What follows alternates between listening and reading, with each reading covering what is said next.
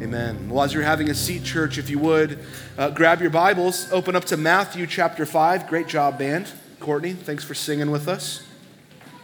Sounded great, everyone. Matthew chapter 5, we're going to be beginning a new series starting today on the Sermon on the Mount. And so the Sermon on the Mount is the most famous sermon ever preached in the history of the world. And we're going to be spending about 3 months walking through Matthew chapter 5, 6, and 7, digging into the words of Jesus that he gives to us as he begins his public ministry. But before we do that, Josh mentioned it. I want to mention it too. Our giving report, we've got some room to make up. We're about $8,000 under budget for this quarter. Summer is always kind of just a tough season for churches, especially church plants. And so, like Josh said, if you don't have an ongoing plan to support the local church, and we are your church, I want to challenge you to begin praying through that. What does that look like for you individually, maybe for you as a family, to begin to lean in to support the local church? We have a goal to give away almost $40,000 this year toward external ministries, and so we hope to be able to do that, and that all comes from the support of our church family, our local church body. So we've already given away almost half of that, I believe, maybe 15 to church planting, to microfinance ministries and different ministries that exist locally, and so we hope to and are praying that we continue to get to do more of that as the months roll on toward the end of the year. So I challenge y'all to be praying through that as a family, especially with regard to the current numbers we're looking at. So that's my side note. Matthew chapter 5, beginning this new series, the Sermon on the Mount, leaning into Jesus' most famous sermon, the most famous sermon ever preached in the history of the world as he launches his earthly ministry. So these are some of the very first words that he gives to us as a sermon. So these are hugely important. So Jesus is setting up this big idea of what does it mean to be God's people? What does it mean to live a life centered on the kingdom of God? What does the kingdom of God look like? What does it feel like? What do God's people, how do they interact with each other? What are we to be feeling? How are we supposed to be living this out in the world in which we operate day in and day out? And Jesus gives us these words in Matthew chapter 5. So we'll be in Matthew chapter 5, 6, and 7 over the next 3 months. We're going to be just in the first 12 verses this morning. And we're in a very famous one known as the Beatitudes. I'm going to read it, and then we're going to dive in. Matthew 5, 1 through 12. This is Jesus speaking. Seeing the crowds, he went up on the mountain, and he went and sat down, and his disciples came to him. And he, Jesus, opened his mouth, taught them, saying, "Blessed are the poor in spirit, for theirs is the kingdom of heaven. Blessed are those who mourn, for they shall be comforted. Blessed are the meek, for they shall inherit the earth. Blessed are those who hunger and thirst for righteousness, for they shall be satisfied. Blessed are the merciful, for they shall receive mercy. Blessed are the pure in heart, for they shall see God. Blessed are the peacemakers, for they shall be called sons of God. And blessed are those who are persecuted for righteousness' sake, for theirs is the kingdom of heaven. Blessed are you when others revile you and persecute you and utter all kinds of evil against you falsely on my account. Rejoice, be glad, for your reward is great in heaven. For so they persecuted the prophets who were before you." So the question is that Jesus is beginning to answer as he launches into this sermon is, how do we come alive to God? How do we as followers come alive to God and live in the realities of the kingdom of God? That's what the entire Bible is all about. That's what all of the Bible is about, is how do we live with, commune with, walk with, and be near to God. That's what the whole Bible is about, that those who were dead, who were weary and gone wayward in their sin, be brought back to life through God, and it's through Christ Jesus. And now Jesus is describing what that looks like when we come alive to God, how we are to operate as God's people. And so here's the reality about this, about what Jesus just said to us in his first sermon when he's talking to his disciples. Like, here's what it means to be alive to God, disciples. Here's what it's all about. It basically means flipping all of the world's values upside down. It's the upside down kingdom. It's your whole life is in upheaval if you really live in this way, because the values and how this works and what is being said here is totally contrary to what we think success and flourishing really means. Jesus just puts it all into upheaval. And so we're supposed to be reading these things thinking, what? This surely isn't the way.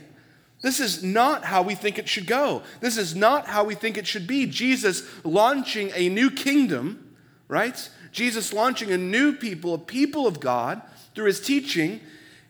And we're thinking, what, really? I remember when I moved here to the Woodlands, it was my sophomore year of high school. I joined the football team, Texas football, Woodlands Highlanders, class of 2000 go, right? Our 20-year reunion's coming up. But I remember I joined the football team, and the first thing our coaches do is they weed out kind of all the loosely people that are like, oh yeah, I think I want to join the football team. And they basically just make you start running gassers until the whole team is like almost dying and puking on the sidelines, and kids are like crying, and the coaches are cursing and yelling at you, and they're like, this is what it's going to take to win. There's no I in, all the like no I in team things, right? The whole nine. The coaches are just laying it on thick, and what they're doing here is they're setting a brand new expectation for you when you walk into that place.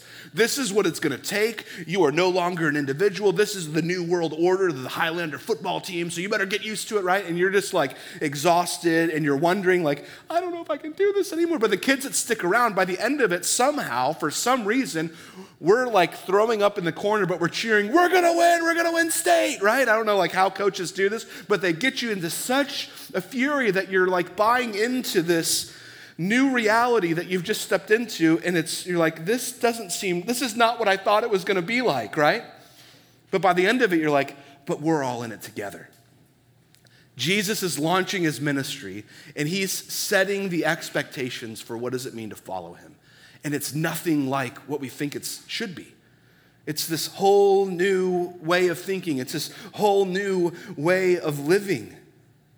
And listen to this, if what we read is true, if the words of Jesus right here are really true, then what that means is that just adding a little bit of God here and sprinkling in a little bit of Jesus over here in the margins does nothing for us.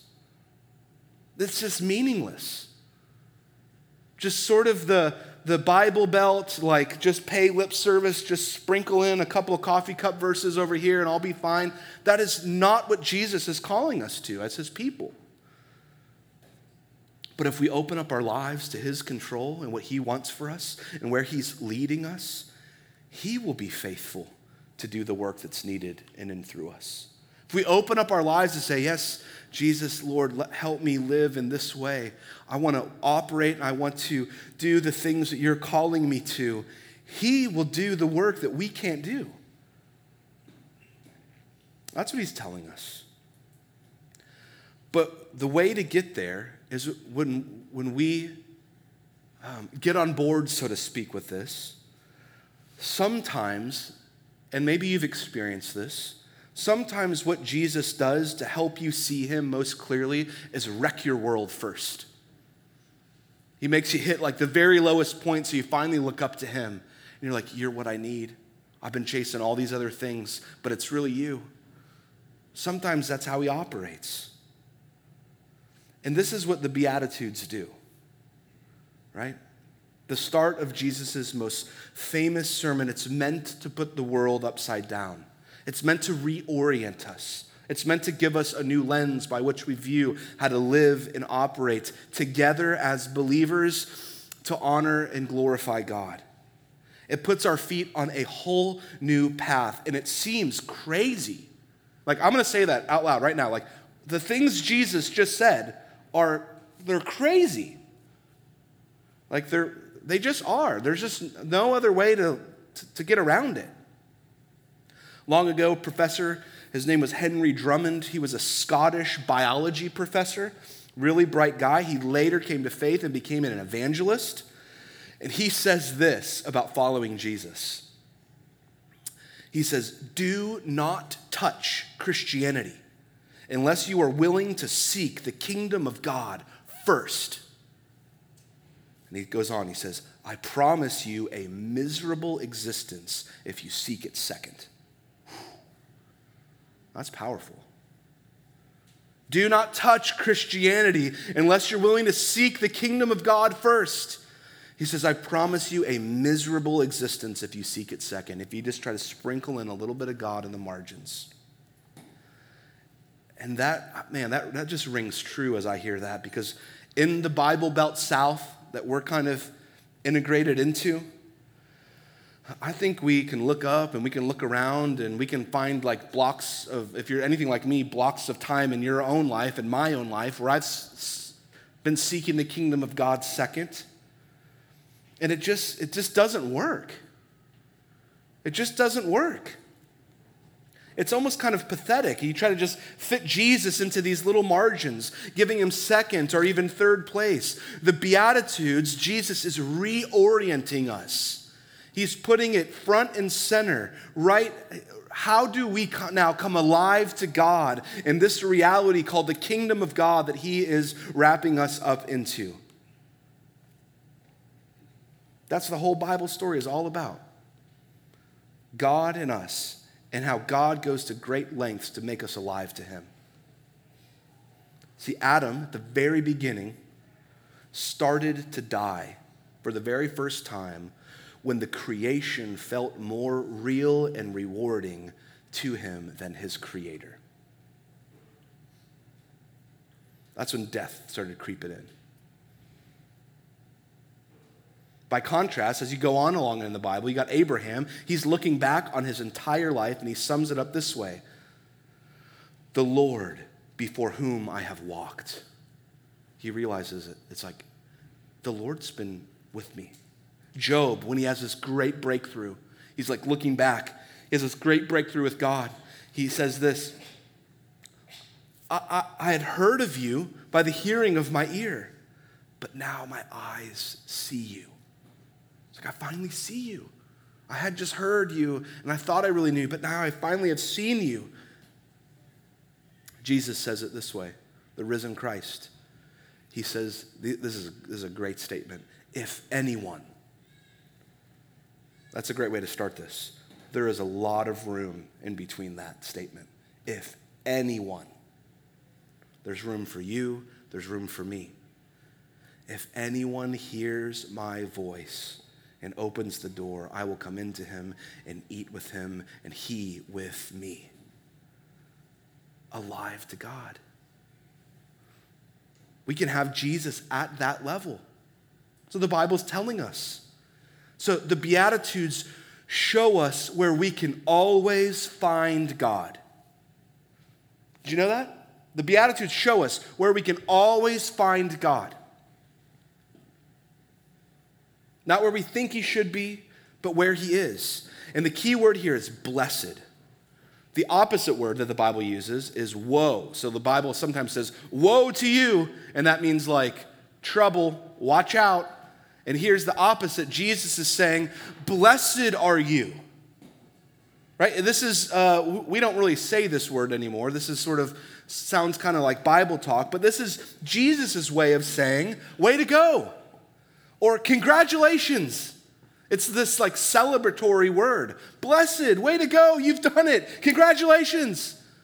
Oh my goodness. Yes. Right?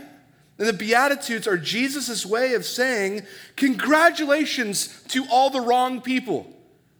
The ones that we wouldn't think we would say congratulations to. It's this stark reality, this is stark contrast of such a joyous word. Congratulations! And then he says it to all of these people that we wouldn't think would deserve a congratulations. It's like, are you sure about this? These congratulations to the poor, to the meek, to the mourners. These are the people that they think have nothing to offer God. They're kind of at the end of their rope, so to speak. And they're like, I don't know what else. I got nothing. I have nothing to bring to him. Right? They're broken over their sin. They're broken over others' sin. They're tired. They're not throwing their weight around anymore. All they care about is just getting right with God because that's all they've got left in life. They're not seeking power. They're not seeking conquest. They're not seeking a platform. They're just sort of these forgotten about people, seemingly. And Jesus looks at him and says, congratulations. You've done it. He says, you're the very ones God is rejoicing over. The world has it wrong. The world has its own version of the Beatitudes, right? And we've seen this contrast between the kingdom that Jesus is describing and the kingdom of this world. We just have to live and you just turn on the news. You just have to operate in this world and you can see the stark contrast between what Jesus is asking of us and what this world rewards us for, right? So what we can do is you can take the Beatitudes and you can flip them and you can get sort of the world's Beatitudes or the unbeatitudes. And one of my favorite pastors, a guy named Ray Ortland, he wrote these. So I didn't make these up because he's a lot smarter than me. But I thought they were really brilliant. And so he says these are the unbeatitudes of the world. If you were to flip Jesus' Beatitudes on the world, also side note, Beatitudes, where do we get that? You're like, that's not even in the text. Why do we call it the Beatitudes? Like, where does that word even come from? Beatitudes is simply the Latin word for blessed or blessed that's translated the English word Beatitudes. So that's why it's titled Beatitudes, if you're ever wondering that, like I was. Like, why is it called that? So there you go. The unbeatitudes would go something like this. The world's way of viewing these. The world's way of saying, getting a congratulations. Congratulations to the entitled, for this world lies at its feet. Congratulations to the carefree, for they shall be comfortable. Congratulations to the pushy, for they always win. Congratulations to the greedy, for they shall climb the ladder higher and higher and higher. Congratulations to the vengeful, for they shall be feared. Congratulations to those who don't get caught, for they shall look good. Congratulations to the argumentative. Facebook, anyone? For they shall get in the last word. And congratulations to the popular, for they will get their way. Isn't that our world? It's often how our world thinks. Those are the people that get the kudos. Those are the people that get the congratulations. And the contrast between the kingdom of Jesus and the kingdom of this world, it's obvious, but here's the problem. We just have to choose. Which one are we going to align our lives by? Which one are we going to live for? The world has its allure. All those congratulations come with some accolades, right? And the problem is that as Jesus writes this, you can't have a little bit of both. You can't be on both sides of the fence. You can't get it a little bit from the world and then sprinkle a little bit in from Jesus. The Bible later will call that lukewarm. You're going to have one or you're going to have the other. You'll reject one in its entirety and you will embrace the other in its entirety. And so Jesus is calling us today to switch sides. This is like almost a defector sermon that he's calling his people to for the very first time. He's like, put away all these things of this world, and this is what it means to be a follower of me. He's calling you to be an unbeliever in all these other things and a believer in what he says is most important. He says, follow me in this new way. And I'm building a new kingdom, a kingdom people. And he's not talking, catch this, we do this so often. He's not talking about tweaking your life a little bit here and a little bit there. He's not talking about that. He's talking about all of you. He's asking for all that you are. So the Beatitudes are set up like this. First, it's a congratulations, and then it's followed by a promise. It's a congratulations and then a promise throughout this whole section. And so the Beatitudes of Jesus show us where we can be free of the trappings of the world. We get free from what we think, what we're sort of trained to think this is how it should work, and how we can come alive to God and live in the manner that Jesus would have us, right?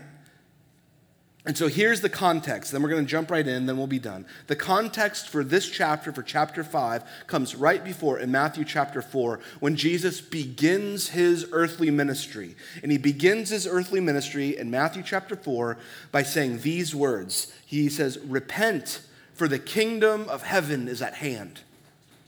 And so that's a great summary message of Jesus' entire ministry. Repent, for the kingdom of heaven is at hand. Again, Jesus is talking about, I'm building a kingdom people. I'm building a new people, a new kingdom, a new way of thinking, a new way of operating in life. So repent of what you thought it was, because I'm ushering in something new. So the kingdom, a lot of times we hear the kingdom of heaven and we just think, oh, heaven, one day I'll get up to the kingdom of heaven. That's not what Jesus is talking about. Jesus comes to earth. He's incarnate, God with us, comes to earth, lives and breathes and operates in the world in which we live and breathe and operate.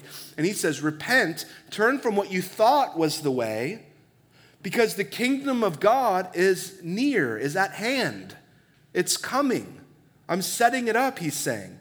And so that means, another way, we would say it like this: heaven on earth. Jesus wants to bring heaven to earth. The principles of the kingdom of God, his rule, his way, his beauty, his kindness, his view of everyone having the image of God, being treated with dignity and respect and love, kindness, forgiveness, all these things, saying, I'm bringing heaven's rule here to earth. How do we know that? Because he goes on, even in what we're going to get to later, in the Lord's Prayer. And the Lord's Prayer says this: your kingdom come, your will be done on earth as it is in heaven. He's like, I want to bring the will of God, the way of God, down here through a new people.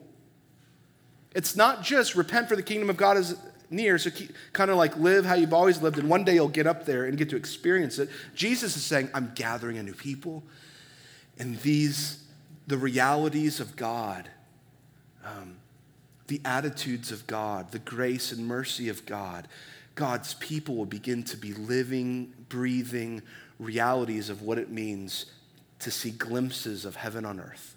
And I'm going to do that through a new people. And he calls it a kingdom. We might call it like a culture today. Business books write all about business culture. This is how you establish great. Jesus is saying a group of people are going to live out this reality. And he calls it a kingdom. So the Beatitudes are describing what repent for the kingdom of God is at hand looks like every day for us. Jesus starts his ministry, repent for the kingdom of God is at hand, and then he describes what that looks like for God's people in the Beatitudes. Jesus is saying that it's the repentant who the future belongs to. That's who the kingdom people are. Or the old church word is the penitent. That's who the kingdom reality belongs to. Who repent because the kingdom of God is at hand, and then they begin to live in this way. They deflect from the patterns of the world and embrace the realities of Jesus and his kingdom way. Beatitudes are a whole new culture. Jesus calls it kingdom. So we either have to accept the upheaval that this creates in us in our lives, because it can create a lot, or we settle for just sort of minor modifications. And I would submit to you that little minor modifications where you sort of put God in the margins of your life change nothing, because they have no weight and no power. That's not what Jesus is calling us to.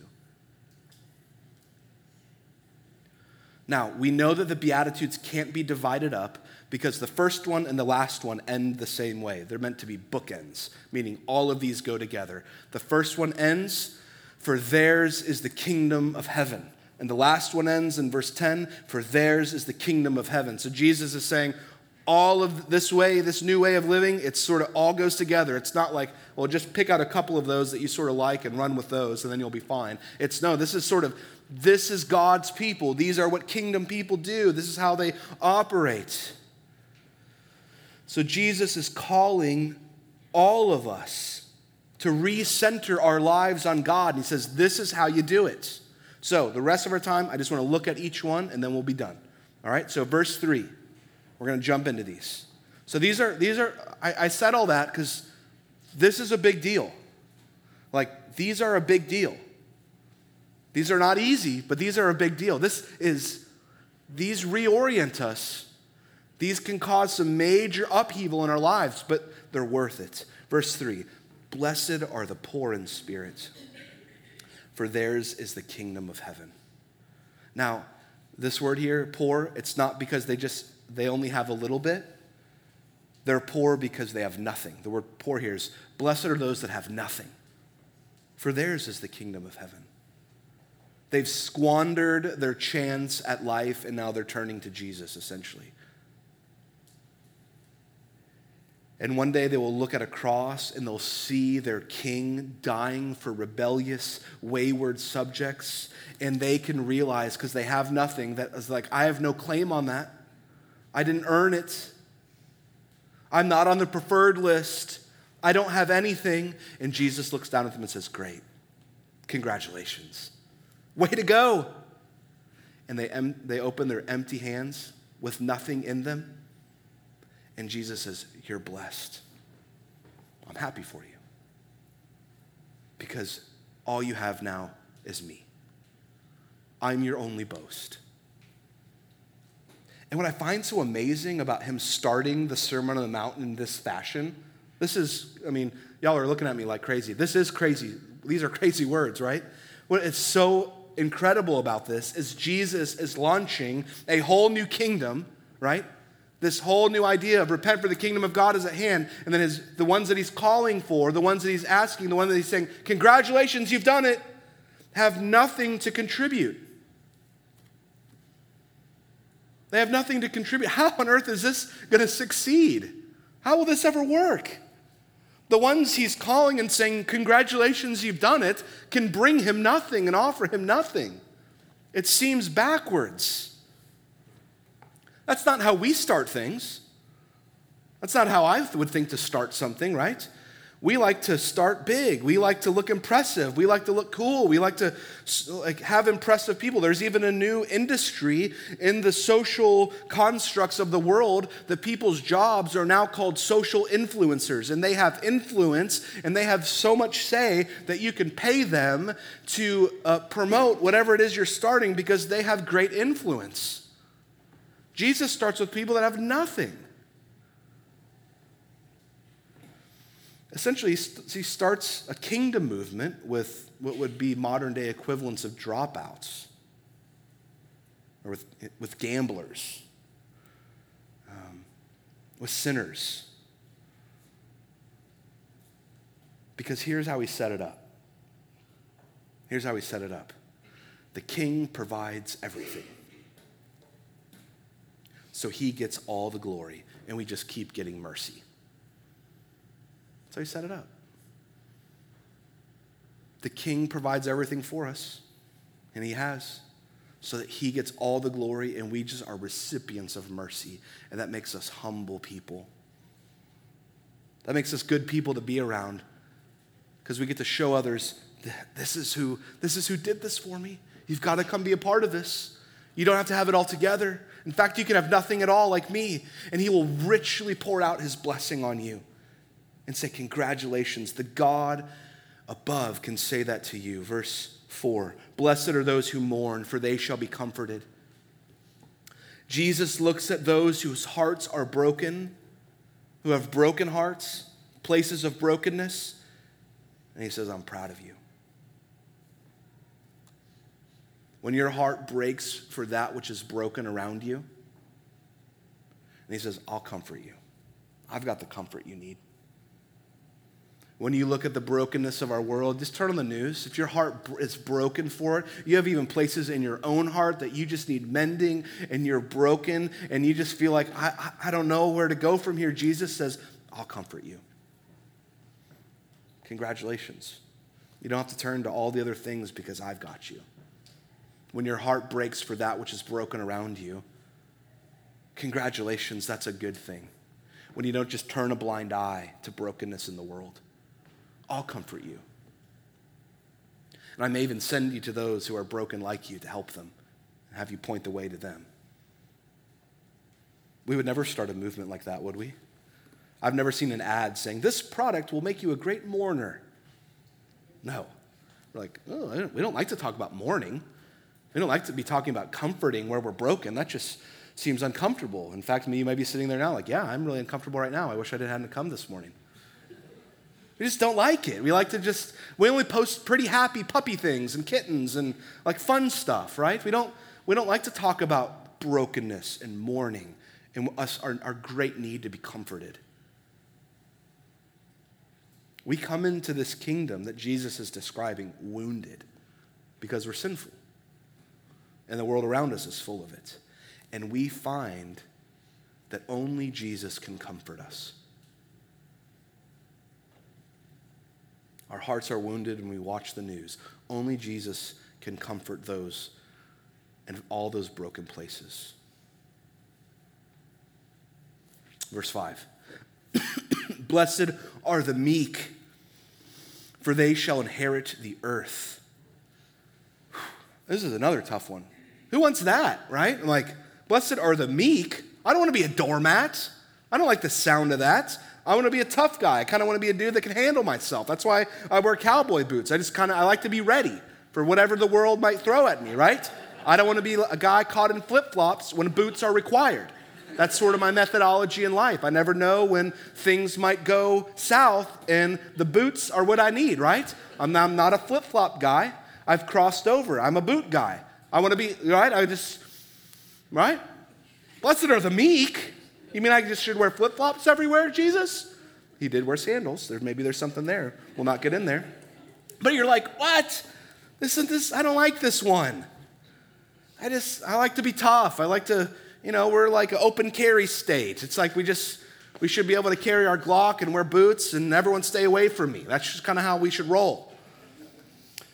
Jesus, you're calling me to be meek. And I think this is, you go to the Greek lexicon, and that's what I did. I'm like, maybe there's a different translation. Maybe we can sort of spiritually unwind this one and find out it really means just be really tough. No, it just means meek, right? An example of this that's used is like a bridled horse. Ooh, I don't like that. I think Jesus wants us to face this word. There's something in here that he wants us to face, wants me to face. Jesus was willing to suffer unjustly without retaliating. He absorbed suffering and kept trusting God because he was meek.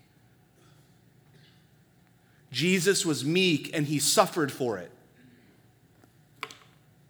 But he also rose again. When you think about the horse analogy, a bridled horse, a horse is this enormously powerful creature. And a measly, tiny human can get on it and ride it because it's bridled. That horse could easily crush any person that tried to get on it. But it's power under control. And that horse exerts its great force and might and strength and power for the good of that person that's riding it. For victory, oftentimes. That's what Jesus has done for us. He has not abandoned his power. He is still the most powerful force this world has ever known. He's God himself. Colossians says that he formed the whole cosmos. He was there at the beginning. Jesus is all powerful, but when he came to earth, he did not use his power for his own good. He set it aside, went to a cross for us. For us. Great power and strength for others. The renewal of the entire universe began at a cross where meekness hung, great strength hung for you and I. That's what Jesus did. And he says this. In that moment, can you imagine? Not my will, Father, but yours be done. Not mine, but yours. Verse 6. Blessed are those that hunger and thirst for righteousness, for they shall be satisfied. So, church, are you longing for God to do something in your life today, this morning, this year, this month, this week, in the next 5 minutes, whatever it is? Are you longing for God to move? Jesus is saying, I'm glad you're here. You're in the right place. Also catch this. This is something that hit me when I was reading this. Blessed are those who hunger and thirst for righteousness, for they shall be satisfied. That means we don't have to be ashamed of our unfulfilled desires. If we're just constantly praying and longing for God to move somewhere, but maybe he just simply hasn't yet, that's okay. Jesus says, blessed are you. You're hungering and you're thirsting for righteousness. Keep doing that. Keep doing that. You'll be satisfied. Jesus says those are the best parts of you. Keep leaning in. Keep thirsting for more of the kingdom of God. Keep longing for more righteousness. Keep having big dreams and hungering and thirsting for more. That's good. That's good. He says, you'll be satisfied. On the flip side, complacent Christianity is not where it's at. That's not a part of the kingdom of God. He says, hunger and thirst for God to move, for God to do something. The deal breaker is not even unrighteousness. Like when you stumble and fall, so long as you're still getting up and hungering and thirsting for God to move and intervene and do something, even when we stumble and fall, he can still, his mercy and grace covers, but you're still pressing forward. God, forgive me, I've fallen, but I know your grace and mercy are new and they abound, but I'm still longing and hoping for this to happen, for righteousness. I think it's the yeah, I'm fine kind of attitude that Jesus is like, that's not the kingdom of God. Yeah, I'm fine. Let's kind of keep coasting along and doing our thing. He's like, no, have a hunger and a thirst for the kingdom of heaven. Have a drive, have a hope, have a dream for righteousness. Verse 7, blessed are the merciful, for they shall receive mercy. Jesus said, blessed are the merciful. Jesus also says, I desire mercy, not sacrifice. I have come not to call the righteous, but the sinners. Mercy is a must in the kingdom of God. This is difficult because it is not easy to forgive. Mercy requires forgiveness. It was not easy for God to forgive. Right? Mercy is one of the greatest powers in all of the world. When undeserving people get mercy, when undeserving people are forgiven, mercy abounds. God is famous. Catch this. God is famous for being merciful toward sinful, broken people. That's what he's famous for. What if we were as well? That's what he's saying. Blessed are the merciful, for they also shall receive mercy. That is not easy. Verse 8, almost done. Blessed are the pure in heart, for they shall see God. Not just outwardly pure. The Pharisees were described as just outwardly pure. Jesus says that's hypocrisy. So the big question today is, what does pure in heart mean? What does that mean for you? Not just what we seem to be, but what we really are. Not what image we put out for those to perceive us in, but who we really are. Are we pure of heart? Religion is all about gaining reputation for being a good Christian without actually changing. That's religion. That's religion. And all of us, myself included, are tempted toward that hypocrisy that Jesus calls out. God knows everything about us. And Jesus says, be pure in heart, not just in show. Not just in show. Verse 9, blessed are the peacemakers, for they shall be called sons of God. Where God is, peace abounds.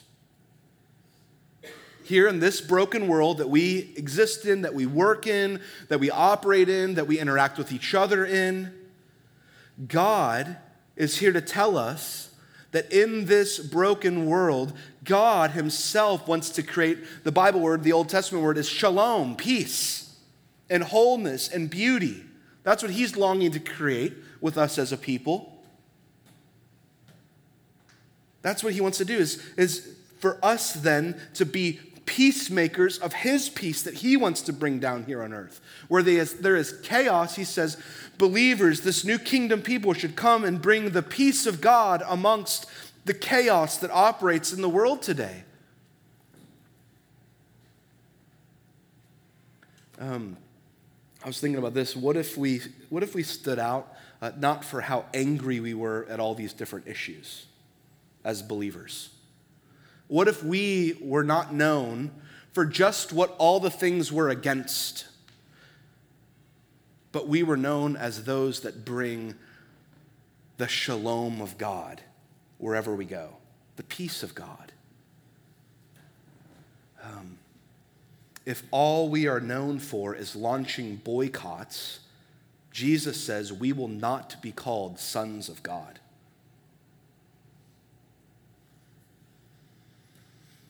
Let's be famous for how peaceable we are. Not just passive, but the peace of God. Kingdom peace. His kingdom, his rule, his way. That's what brings lasting peace. And finally, verse 10. Blessed are those who are persecuted for righteousness' sake, for theirs is the kingdom of heaven. I wish this one wasn't in here.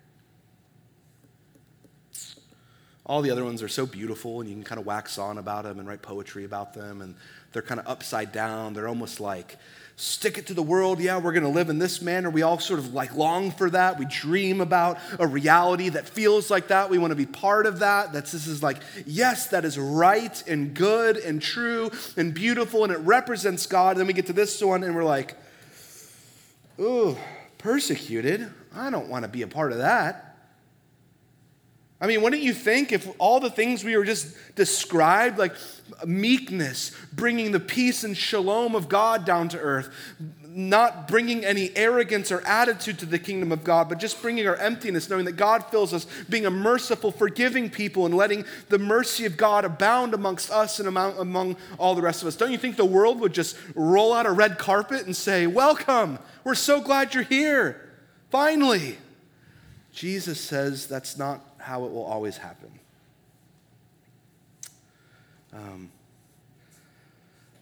He says that the world will be antagonistic against this at times.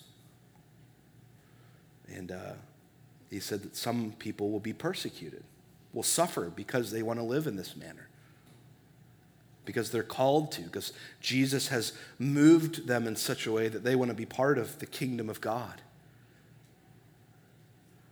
Living for Jesus is not a popularity contest, but it is eternally rewarding, even in the midst of a world that doesn't understand what you're doing and will hurl insults and will even at times hurl violence against you.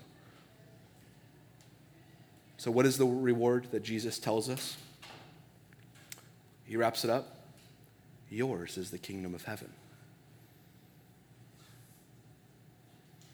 So what What is the kingdom of God like? What is the culture that God is wanting to build? How is Jesus ushering this in? What does it look like? What does it mean? What does it feel like? Who does Jesus bless? Who does Jesus look at and smile and say, congratulations? It's not what we think. He says, blessed are the poor in spirit, for theirs is the kingdom of heaven. Blessed are those who mourn, for they shall be comforted. Blessed are the meek, for they shall inherit the earth.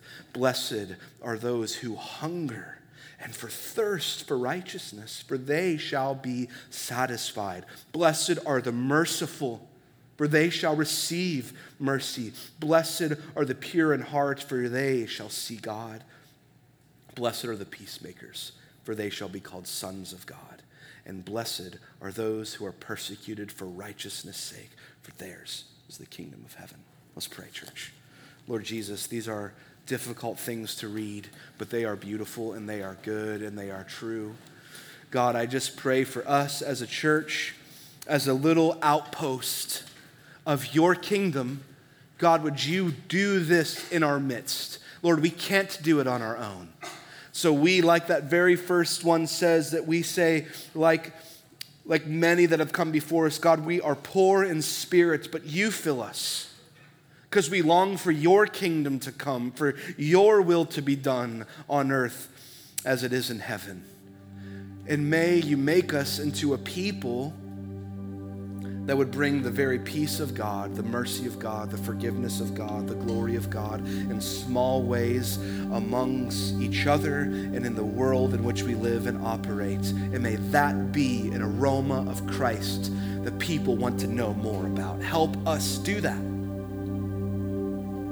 Lord, we want to be part of that. Do that in our midst, in Jesus' name. Amen. Let's stand and sing to him, church.